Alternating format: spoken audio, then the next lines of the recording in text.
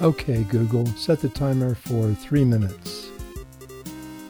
Sure, 3 minutes, starting now. Oh, side note, if you have an early morning tomorrow, just say, set an alarm for 7 a.m. That Google.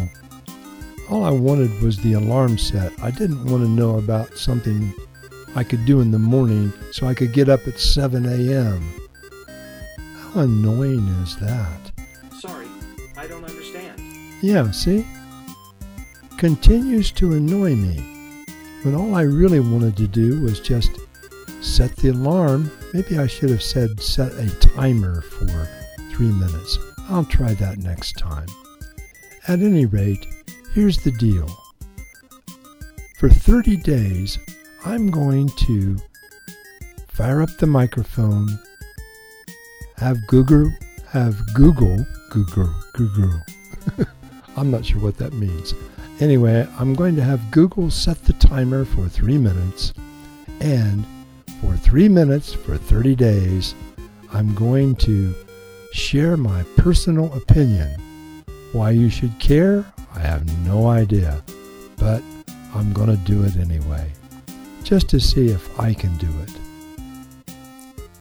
The way I'm going to go about that is I'm going to listen to the news and check out a podcast or two that I like to listen to first thing in the morning, whatever time that happens to be, probably not at 7 a.m.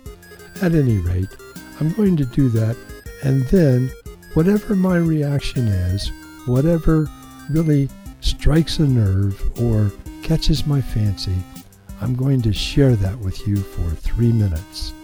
Now, what happens when the 3 minutes are up? We quit, even if it's in the middle of a sentence.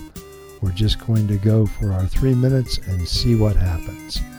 Now, this morning, for example, it seemed to me like everything I heard in the news was about someone getting killed.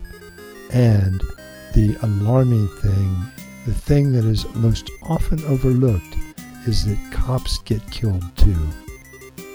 There were 4 police officers who were killed in the line of duty in the last 24 hours starting this morning. Now, is that alarming? I don't know. I don't know how often police officers get killed in the line of duty, but 4 in one day seems like a bit much. Was there a protest? Was there a parade? Was there a lot of hoopla about the fact that 4 police officers had died? I didn't hear anything about that. That's not to minimize the importance of Black Lives Matter and the protests. We do have institutional racism, there's no doubt about it. But at the same time, there we go, our 3 minutes are up. We'll try again tomorrow.